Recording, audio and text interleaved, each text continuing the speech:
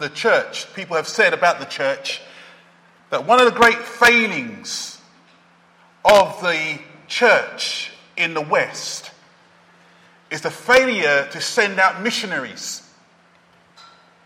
100 years ago or so, England was renowned from this country, sending missionaries out to India and Africa and Pakistan. But now, during the past 100 years or so, that has diminished greatly. In fact, last week I preached these wonderful words. Everyone who calls on the name of the Lord will be saved. What a wonderful verse. Everyone, don't care what country you're from, what color of your skin, what language you speak, everyone who calls on the name of the Lord, the Bible says, will be saved. What a wonderful message. But as Paul writes this message in verse 13, there's a number of problems that he faces. In fact, there's 3 problems that he faces. He writes these wonderful words. He knows it's true.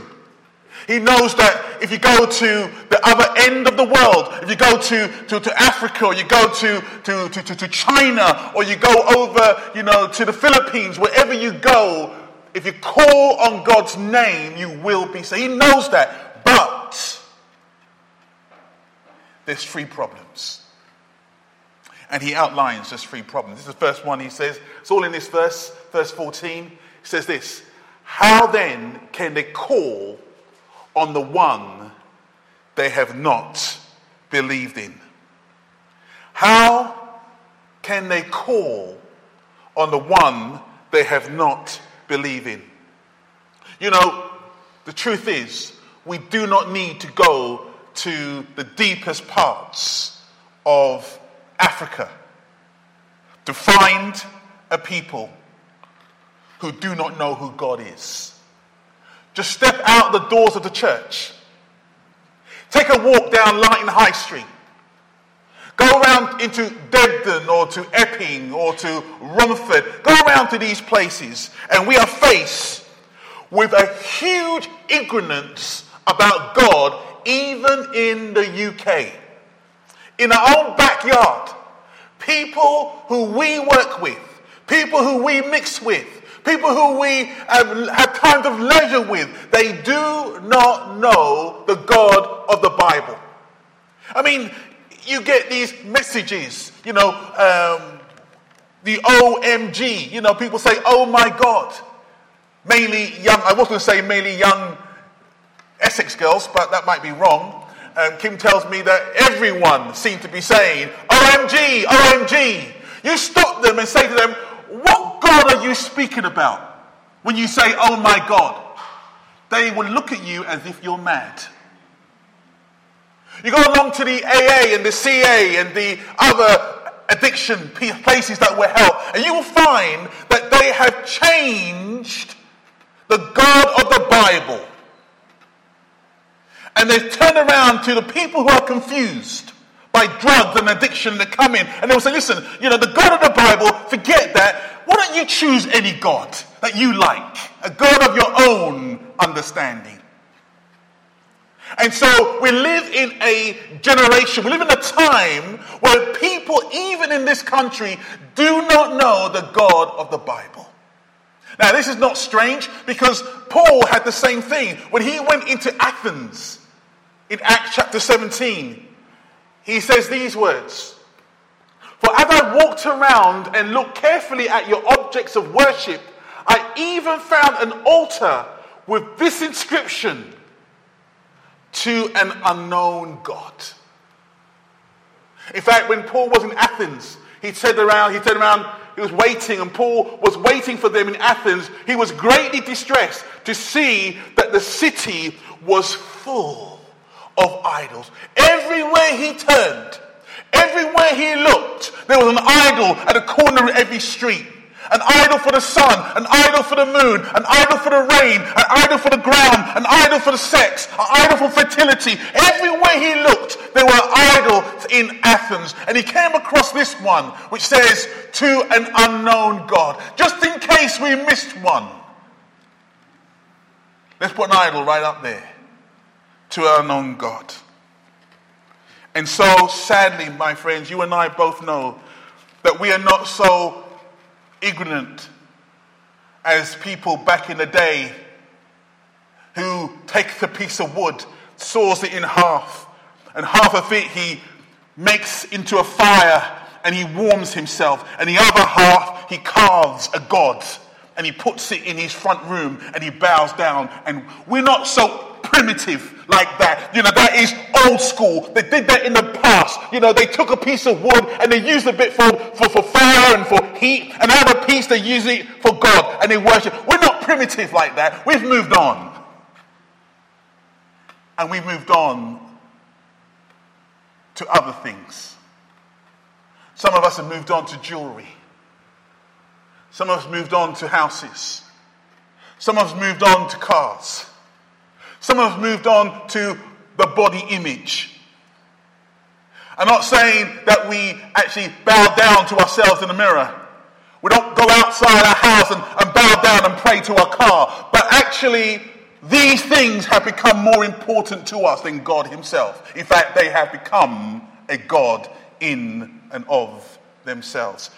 That's the truth of it. You look outside. People are baptizing their car every Sunday morning. They're keen because these things are important to them. And they have no idea of who God is. In fact, you stop them in the street and you say to them, do you know something about the God in the Bible? Oh, don't talk to me about God. They will say, God is that old man with a big white beard in the sky. God is a God who wants to stop you from having fun. That's the God of the Bible, isn't it? God is the God who hates certain groups of people. He hates that group and he hates that group. Well, God's a hater. Oh, God is only for old people that can't get about. Or God is for young children. And they have a wrong understanding about who God is. Now, if they don't know God of the Bible, how can they call out to him?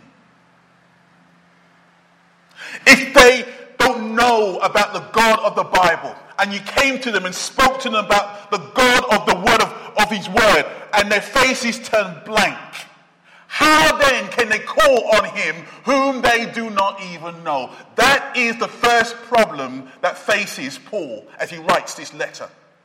He says, everyone who calls on the name of the Lord will be saved. But how can they call if they do not know him? Problem number one. What's the second problem? Second problem is this. How can they call on him who they have not believed in? How can they believe in the one of whom they have not heard? So the question follows is this. Is it their fault? If they do not know about the God of the Bible, then is it their fault that they do not believe? Let's face it. If you were thirsty and you didn't know where to find water, then you will die of thirst.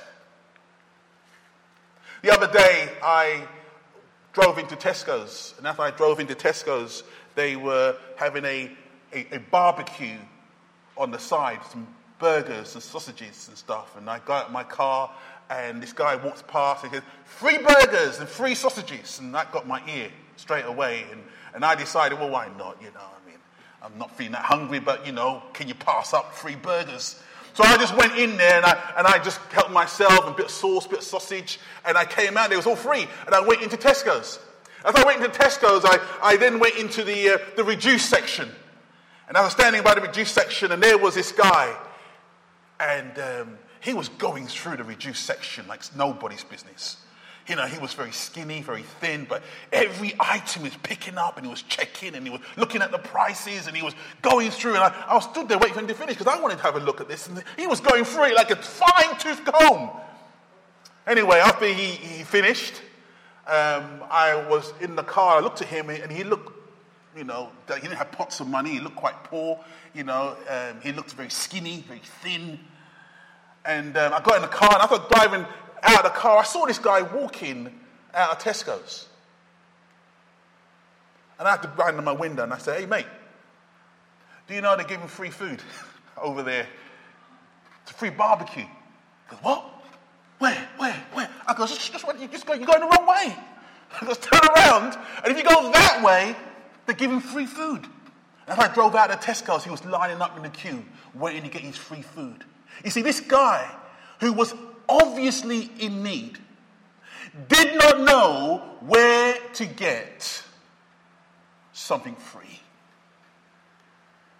There's a verse that I want to read to you because I didn't put it on the screen, but it's a wonderful verse in Isaiah. I've got to read it to you. Isaiah 55, I think it is. And it says this: "Come, all you who are thirsty, come to the waters, and you who have no money, come buy and eat. Come buy wine and milk without money and without cost. Why spend money on what is not bread, and your labor on what does not satisfy? Listen to me and eat what is good, and your soul will delight in the riches of fare." That's such a tremendous reading, because here we have God saying to men and women who are thirsty, men and women who are hungry, you're looking for your need to be met in the wrong areas. You're looking for your need to be met in the wrong places. Come, says God, come to me. You who are thirsty, come and drink. Come and buy food, milk, and wine without cost. In other words, God is saying this: I have true riches. That's what God is saying. I have true riches. And if you only will come to me, you too will know what those true riches are. That is what God is saying. And so this man, I directed him to the free food counter, and he went. Because we see in the Word of God, you know, Jonah had this issue.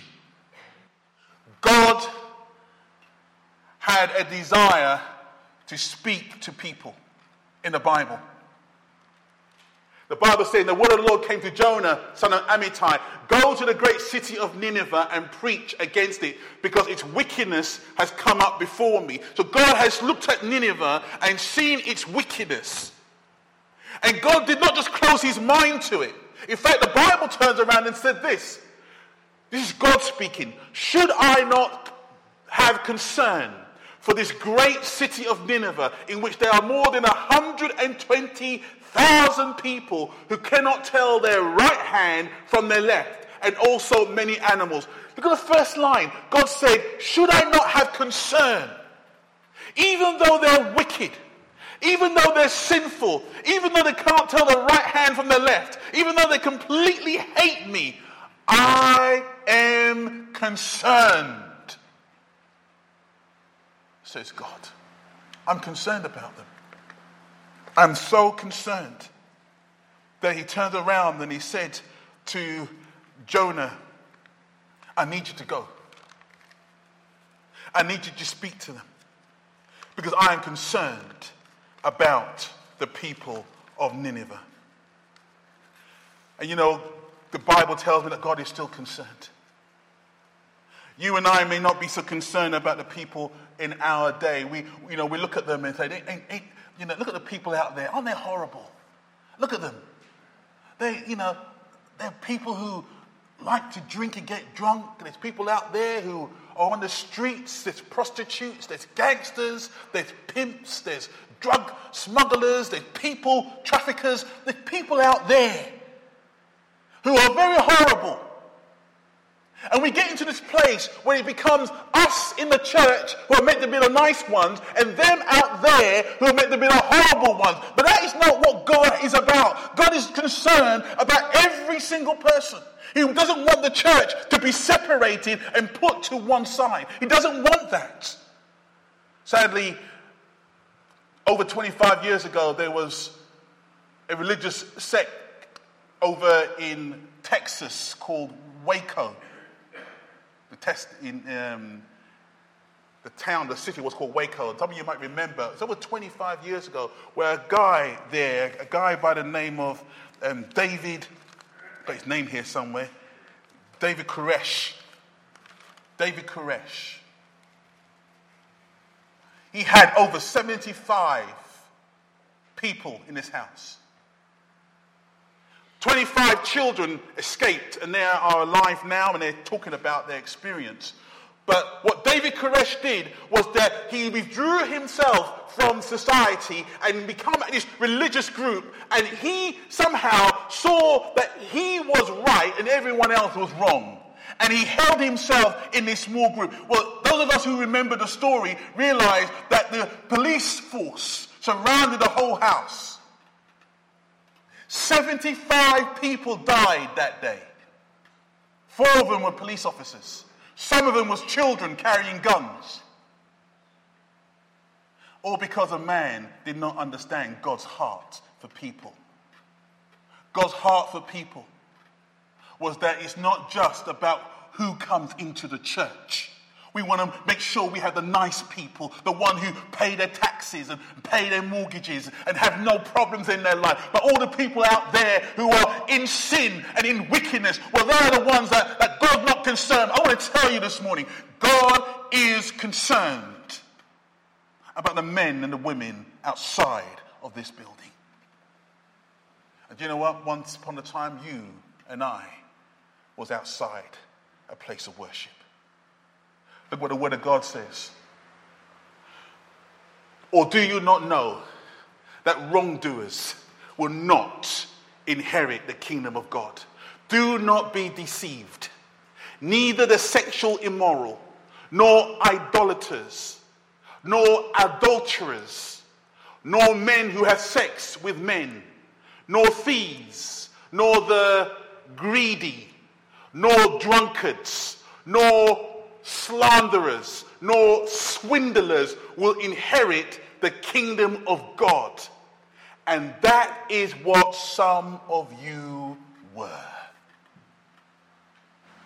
Hold on, I can hear some. I was agreeing with that all the way down. I was agreeing that, sexual immorality and adulterers and men who have sex with other men, they won't enter the kingdom. I'm agreeing with that, but then suddenly the Word of God says, and such were some of you.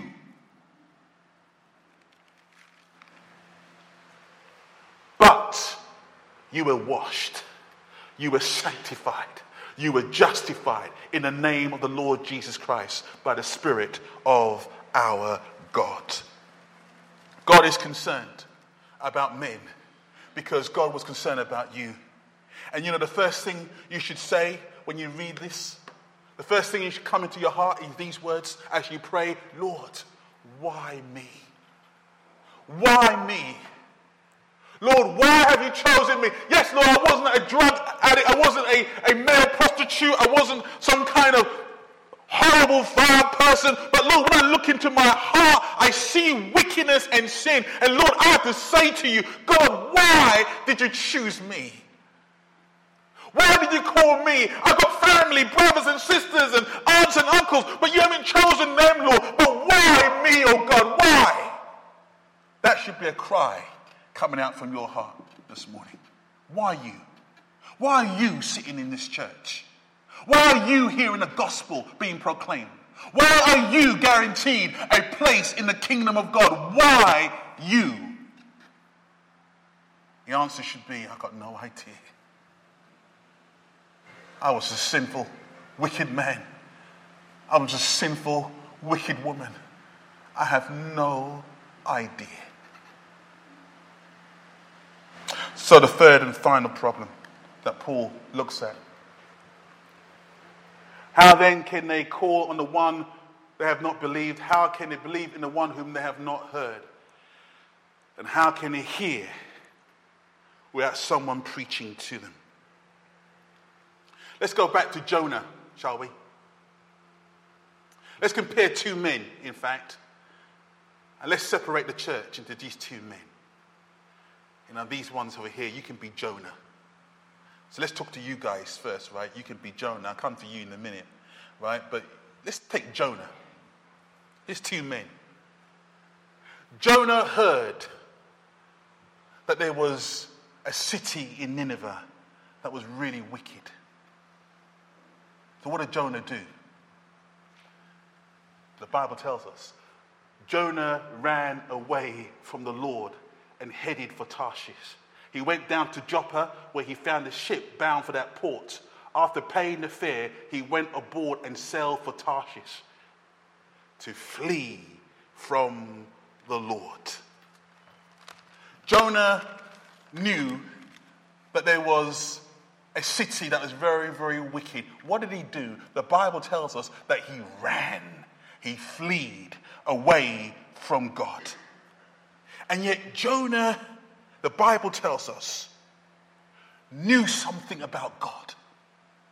What did he know that other people did not know? What did he understand that other people did not understand about God? Well, he says it himself. He says this. He prayed to the Lord, isn't this what I said, Lord, when I was still at home? That is why I tried to forestall by fleeing to Tarshish. I knew that you are a gracious and compassionate God, slow to anger and abounding in love, a God who relents from sending calamity. God, I knew who you were. I knew that you were a God who was kind, a God who was loving, a God who's abounding in love, a God who forgives sinners. I knew that, Lord. So that's why I ran. I wanted to keep all that information about you to myself. I knew that if I went to that city, and they're so wicked, and they're so cruel, and they're so horrible, you're so loving, God. I knew that you forgive them, and I would keep that to myself.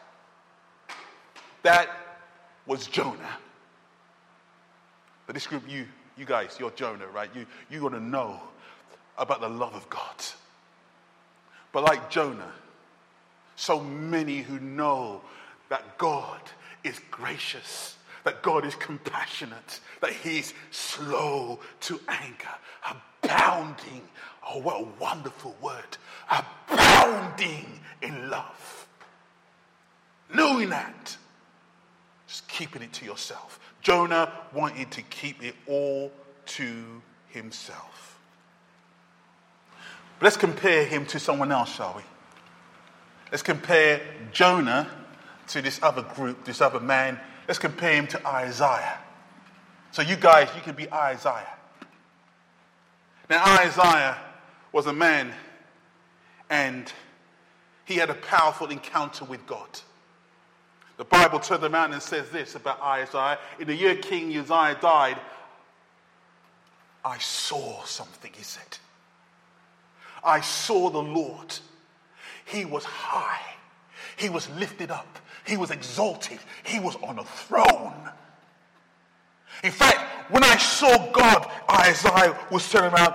I didn't even hear him speak. I heard the angel speak. And when the angel spoke, their voices were so loud that the doorpost of the temple was shaking. Not the voice of God, the voices of the angels shook the doorpost. He says. And when he saw that, the Bible turned around and said that terrible fear came upon Isaiah. So much fear, the Bible says that he cried out, woe to me, I cried. I am ruined, for I am a man of unclean lips, and I live among a people of unclean lips, and my eyes have seen the King, That's who I've seen. I'm wicked. I'm sinful. I might be in the church. I might be a pastor or a preacher in the church. But when I saw him, I realized how wicked I am. I am wicked. My heart is wicked. My lips are wicked. And I live amongst a wicked people. He says, woe is me. He was filled with terrible fear at seeing an awesome King of glory. So when he heard a question, there was only one way to respond. He heard a question coming from God. Look what the question was. Here's the question. Then I heard the voice of the Lord saying, whom shall I send? And who will go for us? Here is God, not just the God the Father, but you've got the Trinity right here. Father, Son, and Holy Spirit. Who shall I send? And who will go for us? Father, Son, and Spirit. Who will go for us? Here is God in his awesome power, in his awesome might. Not the kindness, the graciousness, the lovingness of God, but no, his awesome strength and his awesome power. And the question goes out, who will go for us? Now, my imagination, if I go back to Isaiah, I will see Isaiah with his knees knocking together, hiding in a corner, terrified. But Isaiah did not have his knees knocking together. In fact, Isaiah speaks up. What does he say? And I said, here am I. Send me. Hold on, Isaiah. You just seen God in his power, in his awesomeness. You just been terrified. You have just been saying, woe is you. You are ruined. Yes, I know, said Isaiah. But when God asked that question, who will go? I had to put my hand up. And I had to say, here am I. Send me. You know, we need a combination of both what Isaiah knew and what Jonah knew. We need a combination of them both. We need the awesome, dreadful fear of God upon the church. But also we need to know how loving, how compassionate, how gracious, how tender this God is. We need what Jonah knew. And we need what Isaiah know, and we need the combination to come together. So as we come back to our problem, and how can they hear without someone preaching to them? How can they hear in Loughton? How can they hear in Debden? How can they hear in Romford? How can they hear in your workplace? How can they hear in your family? How can they hear unless someone goes to them?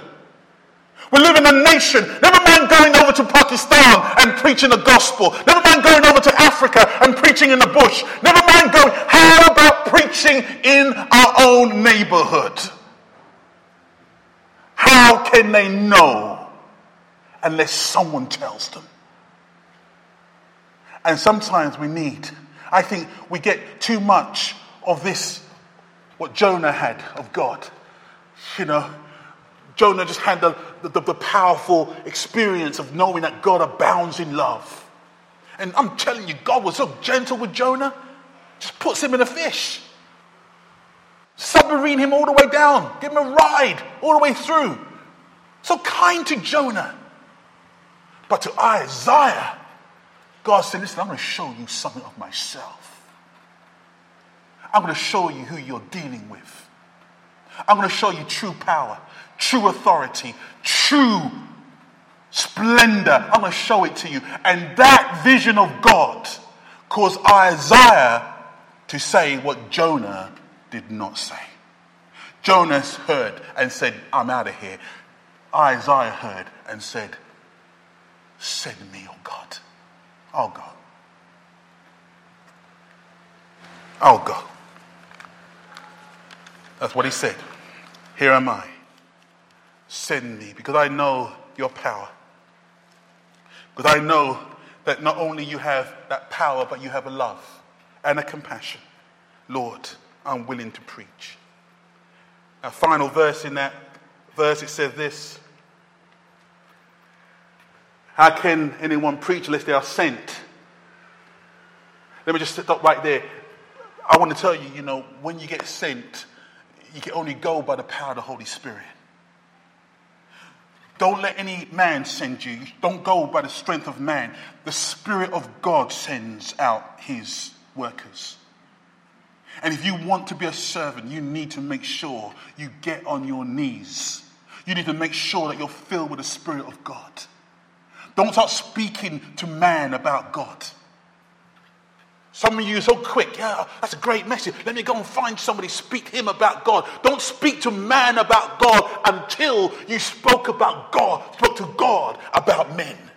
Speak to him first. Go to him first. God, I'm speaking to you about the men in my family. God, I'm speaking to you about the woman in my family. Lord, I'm speaking to you first. And once I'm done, then I'm going out and speaking to someone else. Make sure you speak to God first about men and women before you go out and speak to men and women about God. Yes, you've got to be sent. But look at this verse here. How beautiful are the feet of those who bring good news. Do you know your feet can be beautiful? I had the embarrassing experience of having to take my stinking socks off last night at a game that was playing in this church, and to mix it with other men's smelly feet socks as well. It wasn't pleasant. But you know what? I don't care how smelly your feet are. I don't care how big your feet are or how small they are. Your feet can be beautiful. How beautiful are the feet of those who bring good news. You know, when we speak about the armor of God, some of us always speak about the armor that protects ourselves. You know, we love the armor. Some of us say, I love the shield of faith. I can really get with the shield. Some people turn around and say, I love the helmet of salvation. Oh, I love the sword of the Spirit. And they talk about these wonderful parts of the armor that protects us, and we can use it for the power and the kingdom of God. But one thing they do not often speak about is what goes on your feet. And what goes on your feet, the Bible says, is the gospel. And with your feet fitted with a readiness that comes from the gospel of peace. I want to tell you how beautiful are the feet of those who bring good news.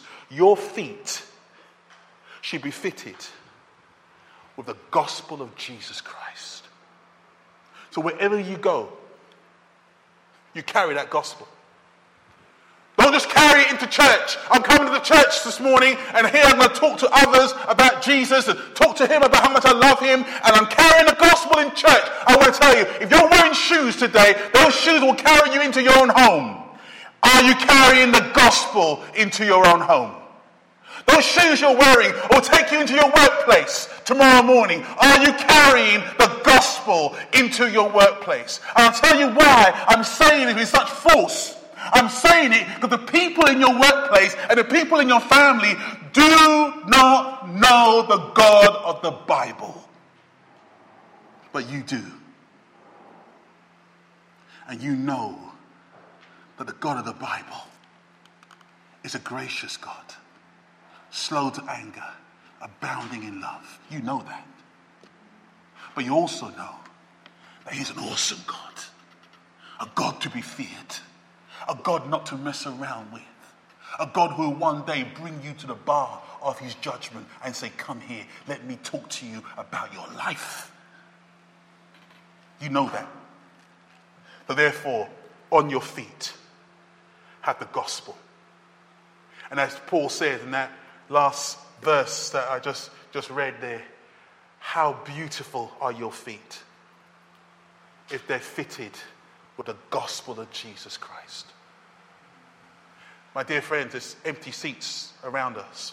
Why are those chairs empty? Why? I've been praying. We don't know the faces or the names of those people, but those chairs are going to be filled. Why? Because God is concerned about people. And if you love God in any which way, you will also be concerned about people. It's not about getting to heaven. As long as I'm in, I'm okay. No. It's not about you getting into heaven. It's about you being the hands and the feet of Christ while you are here on earth. You will not evangelize in heaven. You will not share the gospel in heaven. You won't have your feet covered with the gospel of peace in heaven. That will never happen in glory, but it happens now. And it's an opportunity that you and I have to make that word of God real, that everyone who calls on the name of the Lord, anyone, any place, any nation who calls on God's name will be saved. That's God's passion. I know it's my passion this morning. I pray it may be your passion as well. Don't leave it to evangelists. Don't say, oh, Ez is the one who has that meeting on a Tuesday and Wednesday. He does the job. Oh, Jerry, he preaches. And, don't leave it to others. God is calling you. And you can either be a Jonah this morning, or you can be an Isaiah. Jonah's in heaven. So I'm not telling that you won't get the glory. Jonah's in glory. But you could be a Jonah this morning and run from the presence of God. And I'm praying with all my heart that there will be Isaiahs here this morning. Isaiahs who will raise their hands up to God in prayer. And they will say to God, I'm an unclean man. Lord, I've got unclean lips. Lord, I live amongst a people who are wicked. But here am I. I don't know what gifts I've got. I may have none. But here am I. Send me. And with those words, God will push you out to where He will want you to be. Let's pray. Father, I've spoken for you this morning. I've spoken for you because I know that you are concerned about men. So many churches want to stoke up the ego of their hearers. Make their people in their church feel more comfortable, more content, more happy with their lives. But Lord, I know that your heart is breaking because, Lord, there's people who are dying in their sin. Lord, your heart is breaking because there's people who are still on drugs and alcohol. There's prostitutes who are still being used by pimps and others, Lord, in prostitution. There's people out there, oh God Almighty, who are still stealing and still robbing and still lying and still killing and still murdering. Lord, you're concerned about these people. And I thank you, Lord, that today we've heard that you are about to do something, Lord. In fact, you have done something 2,000 years ago.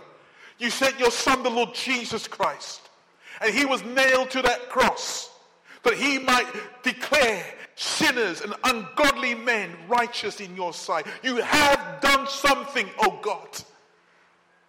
But now, Lord, now you are speaking to Goldings, and you're saying to this company of people, I desire for you to share my concern. Share my concern for the people that I've died for. Share my concern for the people that I love. Share my concern for the people who are walking away from me. Share my concern before it's too late for them.